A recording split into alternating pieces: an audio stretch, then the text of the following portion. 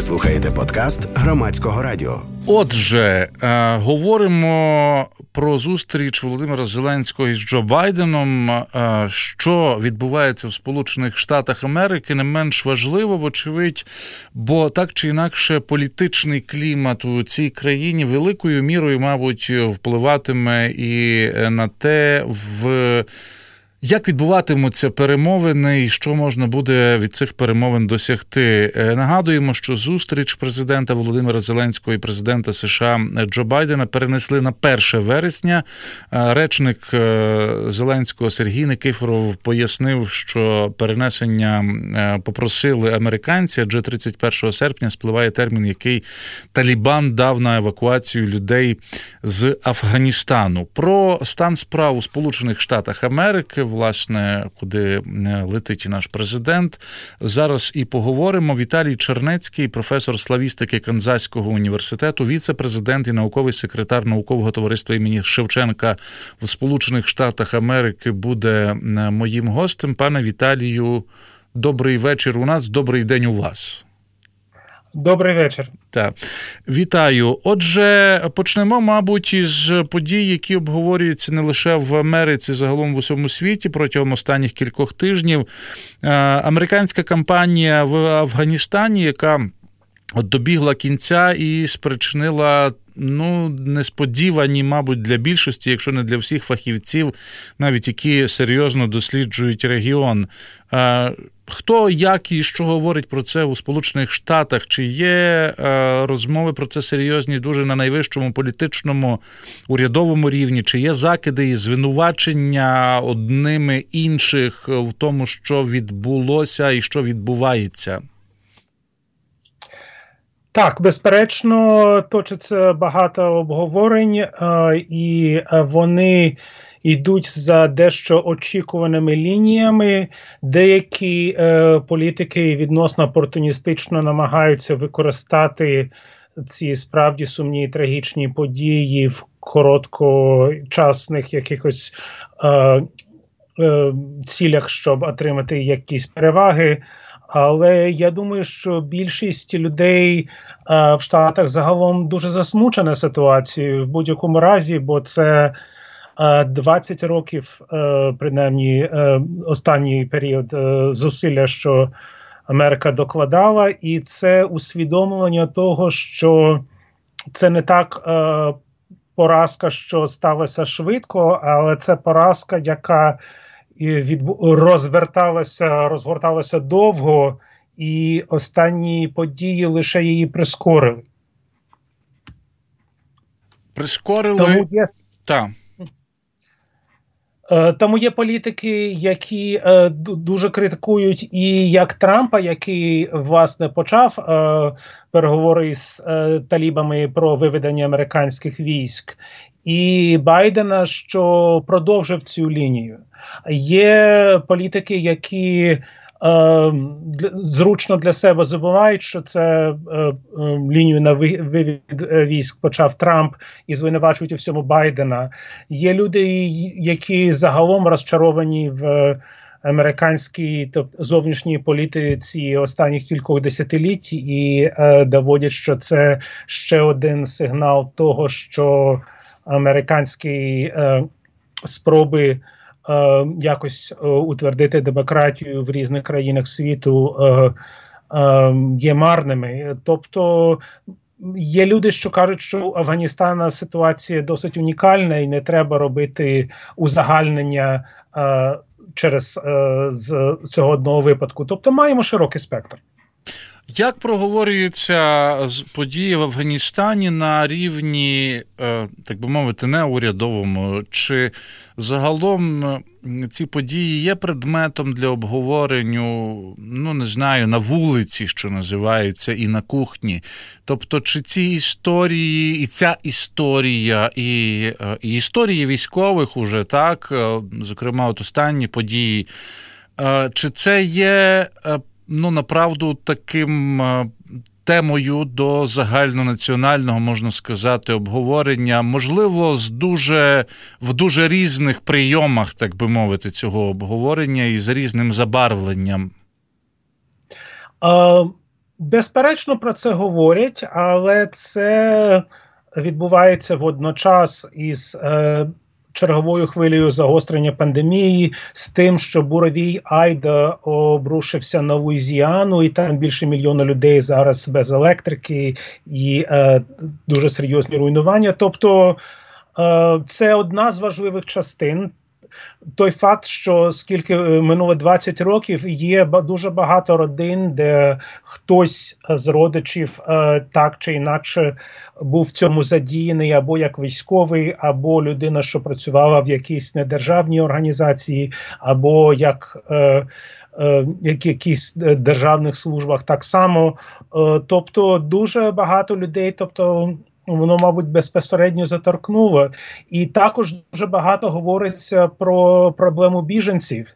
І тут ми маємо, до речі, цікаво і важливо відмітити зміну в настроях, бо власне попередня адміністрація за часів Трампа, вони якраз наголошували на тому, що біженці – це небезпека і що кордони Америки треба закрити, а зараз це дуже нагадує ситуацію, власне, кінця війни у В'єтнамі, коли американці евакуювали багато десятків тисяч людей із В'єтнаму, Лаосу, Камбоджі, що допомагали американським військовим і розуміють, що це їхній обов'язок. Тобто, якщо ці люди так багато років активно допомагали, що американське суспільство має їм допомогти так само тепер. І в цій ситуації зараз ми маємо, а я б сказав, дуже серйозну підтримку суспільства загалом,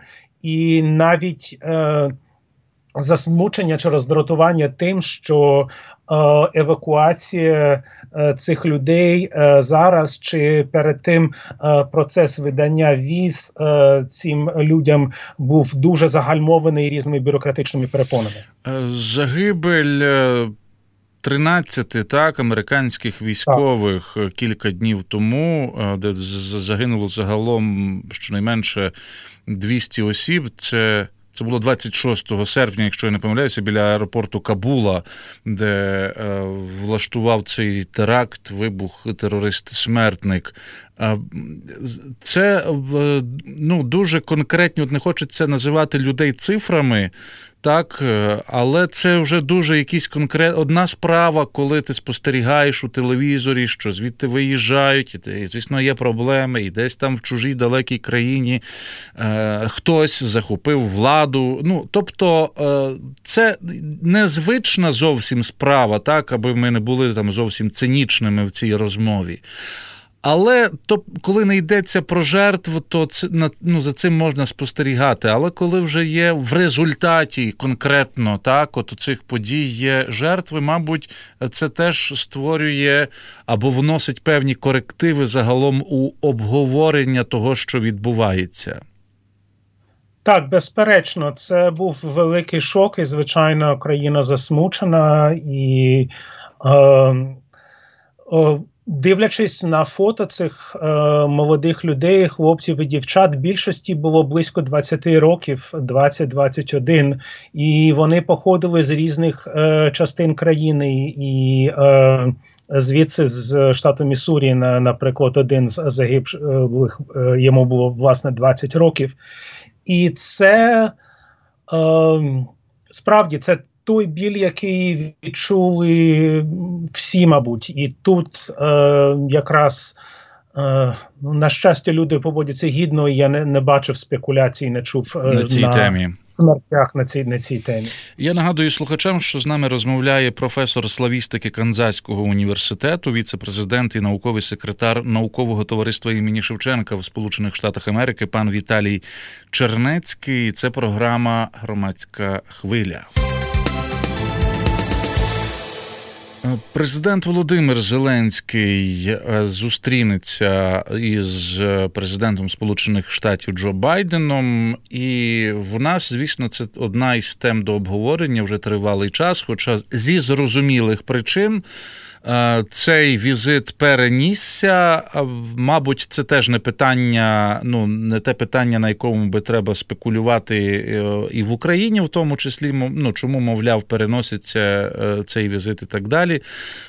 Чи говорять, хоч десь, чи говорили про це в американських медіа? Тобто, загалом, чи Україна присутня зараз в полі зору, так, людини, яка не є заангажованою, наприклад, на українській тематиці і спеціально не вишукує про неї інформацію? Частково. Тобто, будемо відверті, частково вона не є, головною темою, але вона частково присутня. Скажімо, сьогодні вранці в ранкових новинах Національного публічного радіо американського був 3-хвилинний сюжет про те, що буде зараз візит президента Зеленського до Сполучених Штатів. Але якщо ви подивитесь на, скажімо, головні національні газети, сайти New York Times чи Вашингтон Пост, там ви не побачите в перших сторінках навіть згадки про Україну. Якщо ви введете пошук на сайті New York Times, сьогодні там є op-ed, тобто опінія, колонка журналіста з української діаспори Марка Темницького про нафтопровід Nord Stream 2 і про те, що дуже важливо обговорити цю тему і що дуже багато зараз залежить від президента Зеленського, якщо йому вдасться переконати президента Байдена, що це дуже небезпечна річ, це буде перемогою і для України, і для всіх країн Європи. Якщо йому не вдасться, то єдиним переможцем в цьому буде сучасний російський уряд. Так, Темницький поставив цю тему, але це єдина згадка в сьогоднішньому New York Times про візит, що наближається президента Зеленського. А в якій загалом зараз ситуації перебуває Джо Байден і його оточення у зв'язку, зокрема, із ситуацією в Афганістані, але ви от уже на початку розмови зауважили і про непросту епідеміологічну ситуацію в країні, так, і кліматичну ситуацію, тобто це багато різних, здавалось би, непов'язаних один із одним чинників, які в тому числі, так, хоч і не завжди можуть бути залежними від урядовців, але впливають так чи інакше на політику, яка провадиться от у конкретний момент. Тобто, яка загалом політична погода зараз оточує, або в якій погоді, в якому кліматі перебуває Джо Байден? Знову ж таки, якщо подивитись на сьогоднішній New York Times, то там є стаття обговорення двох аналітиків, де це називається «Week from Hell», тобто «Тиждень з пекла» для президента Байдена, що останні новини, тобто навіть не цей тиждень, а останні 2 тижні, мабуть, були одним з найскладніших, чи не найскладнішими поки що в його президентстві, і що це справді серйозно ускладнило його ситуацію і перспективи. Дуже тривожні починаються розмови про те, що які шанси в демократичної партії на виборах проміжних наступного року. І, тобто, так, загалом відчуття, що та ситуація успіху і довіри, і надії, які дуже багато людей в перші місяці після його вступу до президентства покладали на президента Байдена, зараз вони трохи захиталися. З іншого боку, питання альтернатив, ми не бачимо якихось серйозних альтернатив в з точки зору якихось інших людей з потенціями лідерства. Маємо також серйозні всередині демократичної партії розбіжності між мейнстрімом, між більш поміркованим крилом, між більш радикальним крилом, і все це обговорення всього цього, що відбувається і в Конгресі, і в країні загалом, це також відчутно. Тобто така певна ускладненість ситуації і більша тривожність, я б сказав. Загалом, чи президент Байден активний в контексті зустрічей з лідерами іноземних країн? Чи все ж таки не можна сказати, що це літо було перенасичене зустрічами на найвищому рівні, а з різних причин доводилося не те, що скасовувати зустрічі, а, вочевидь, не домовлятися, уникати цих зустрічей? Через пандемію та інші складнощі більшість зустрічей відбувалося через інтернет. Нещодавно відбувався, він достатньо великий розголос дістав перший візит до Америки нового прем'єр-міністра Ізраїля Нафталі Беннета, і досить багато його обговорювали. І те, що одразу після Беннета зараз приїздить президент України, це показує, що Україна, як і Ізраїль, для Америки це досить важлива країна, бо таких особистих візитів до Штатів зараз за останні місяці, власне, не було. Не аж так багато. Так. Що корисного можна досягти від цієї зустрічі з того, що ви бачите зараз? Ви вже згадували про цей допис про Північний потік-2 і про те, що, вочевидь, Джо Байден може вплинути так чи інакше ще на цю ситуацію. Хоча, пригадаємо, ці кілька днів перед відзначенням річниці відновлення незалежності, скільки було багато лякалок, що 23 числа там ледь не все запуститься, і добудується, і піде, і все пропало. Виявляється, що все трохи не так, а дехто каже, що і зовсім не так.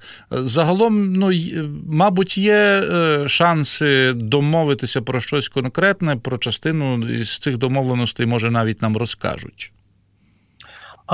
Так, будемо сподіватися, що вдасться. Тобто, бо треба наголосити і переконати, знову ж таки, а це треба постійно на цьому наголошувати, що Україна є ключово важливою для ситуації і в Європі, і в усьому світі, і що це не є якась там далека країна від ситуації, в якій мало що залежить для Штатів, а власне зараз через те, що відбувалося в останні кілька років, практично всі в Америці знають, де Україна знаходиться, слово Україна дає для них новиною, і тому я думаю, що є шанс чогось позитивного досягти. Тут питання також і культурної дипломатії. В цьому плані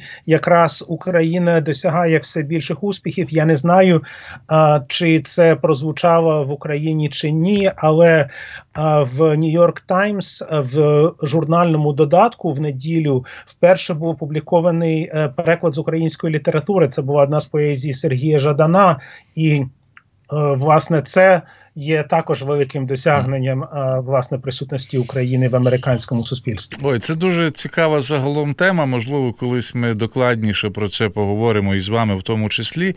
До речі, тут важливу роль відіграє і маскульт, зокрема кіно, або ця серіальна вже ціла культура, про яку можна говорити як окремий важливий насправді напрямок, як би ми до цього не ставилися, так і про те, як країни, держави із цієї частини світу, де ми розташовані, як вони оприявнюються і з'являються у американському, зокрема, кінематографі.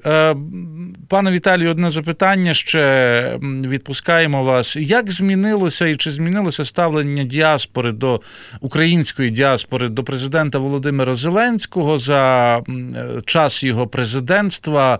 Бо те, що відбувалося, як говорилося про це 2 роки тому, зокрема за межами України, так, діаспора, так би мовити, мала дуже різні точки зору щодо цього. Що можна зараз про це говорити? Можливо, принаймні з тих середовищ, думку яких ви знаєте і можете проаналізувати. Так, відбулися певні зміни в тому плані, що деякі, тобто, знову ж таки, сценарії перестороги, що ситуація може дуже сильно змінитися і буде дуже сильний відкат від досягнень Революції Гідності, що цього, мабуть, не сталося, при тому, що, звичайно, багато складних подій, багато змін, які, скажімо, в деяких державних культурних інституціях, за якими багато людей в діаспорі стежать з певною тривогою.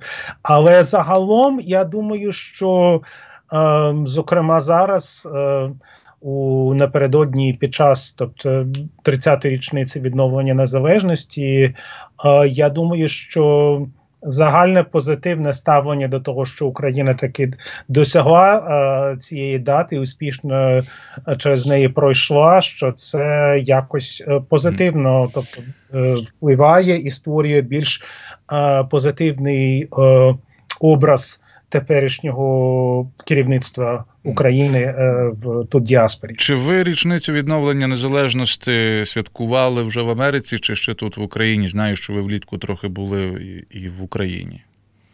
Я якраз перед тим повернувся, бо в мене 23-го був початок нового семестра. Отже, я в робочій обстановці святкував, але я знаю, що в багатьох містах були великі заходи і в Нью-Йорку, і в Сан-Франциско. Тут у нас в Канзас-Сіті ми матимемо подію трохи пізніше, в середині вересня, із запізненням, але тут буде не так спекотно. Зараз тут ще дуже-дуже спекотно, а всередині приміщень через пандемію все ж таки не дуже... Люди нервуються трохи. Але в середині вересня вже буде хороша погода, і на відкритому повітрі ми також плануємо робити велику святкову подію, щоб відзначити. Дякую вам, дякую за коментарі. Віталій Чернецький, професор славістики Канзаського університету, віце-президент і науковий секретар наукового товариства імені Шевченка у Сполучених Штатах Америки, був віртуальним гостем нашої програми. І, власне, пан Віталій нам трохи пролив світло на ситуацію у Сполучених Штатах Америки. Власне, від того, що відбувається в тій країні, мабуть, великою мірою залежать і результати перемовин українського президента Володимира Зеленського із президентом Сполучених Штатів Америки Джо Байденом. Це програма «Громадська хвиля» на Громадському радіо. Ви слухали подкаст Громадського радіо.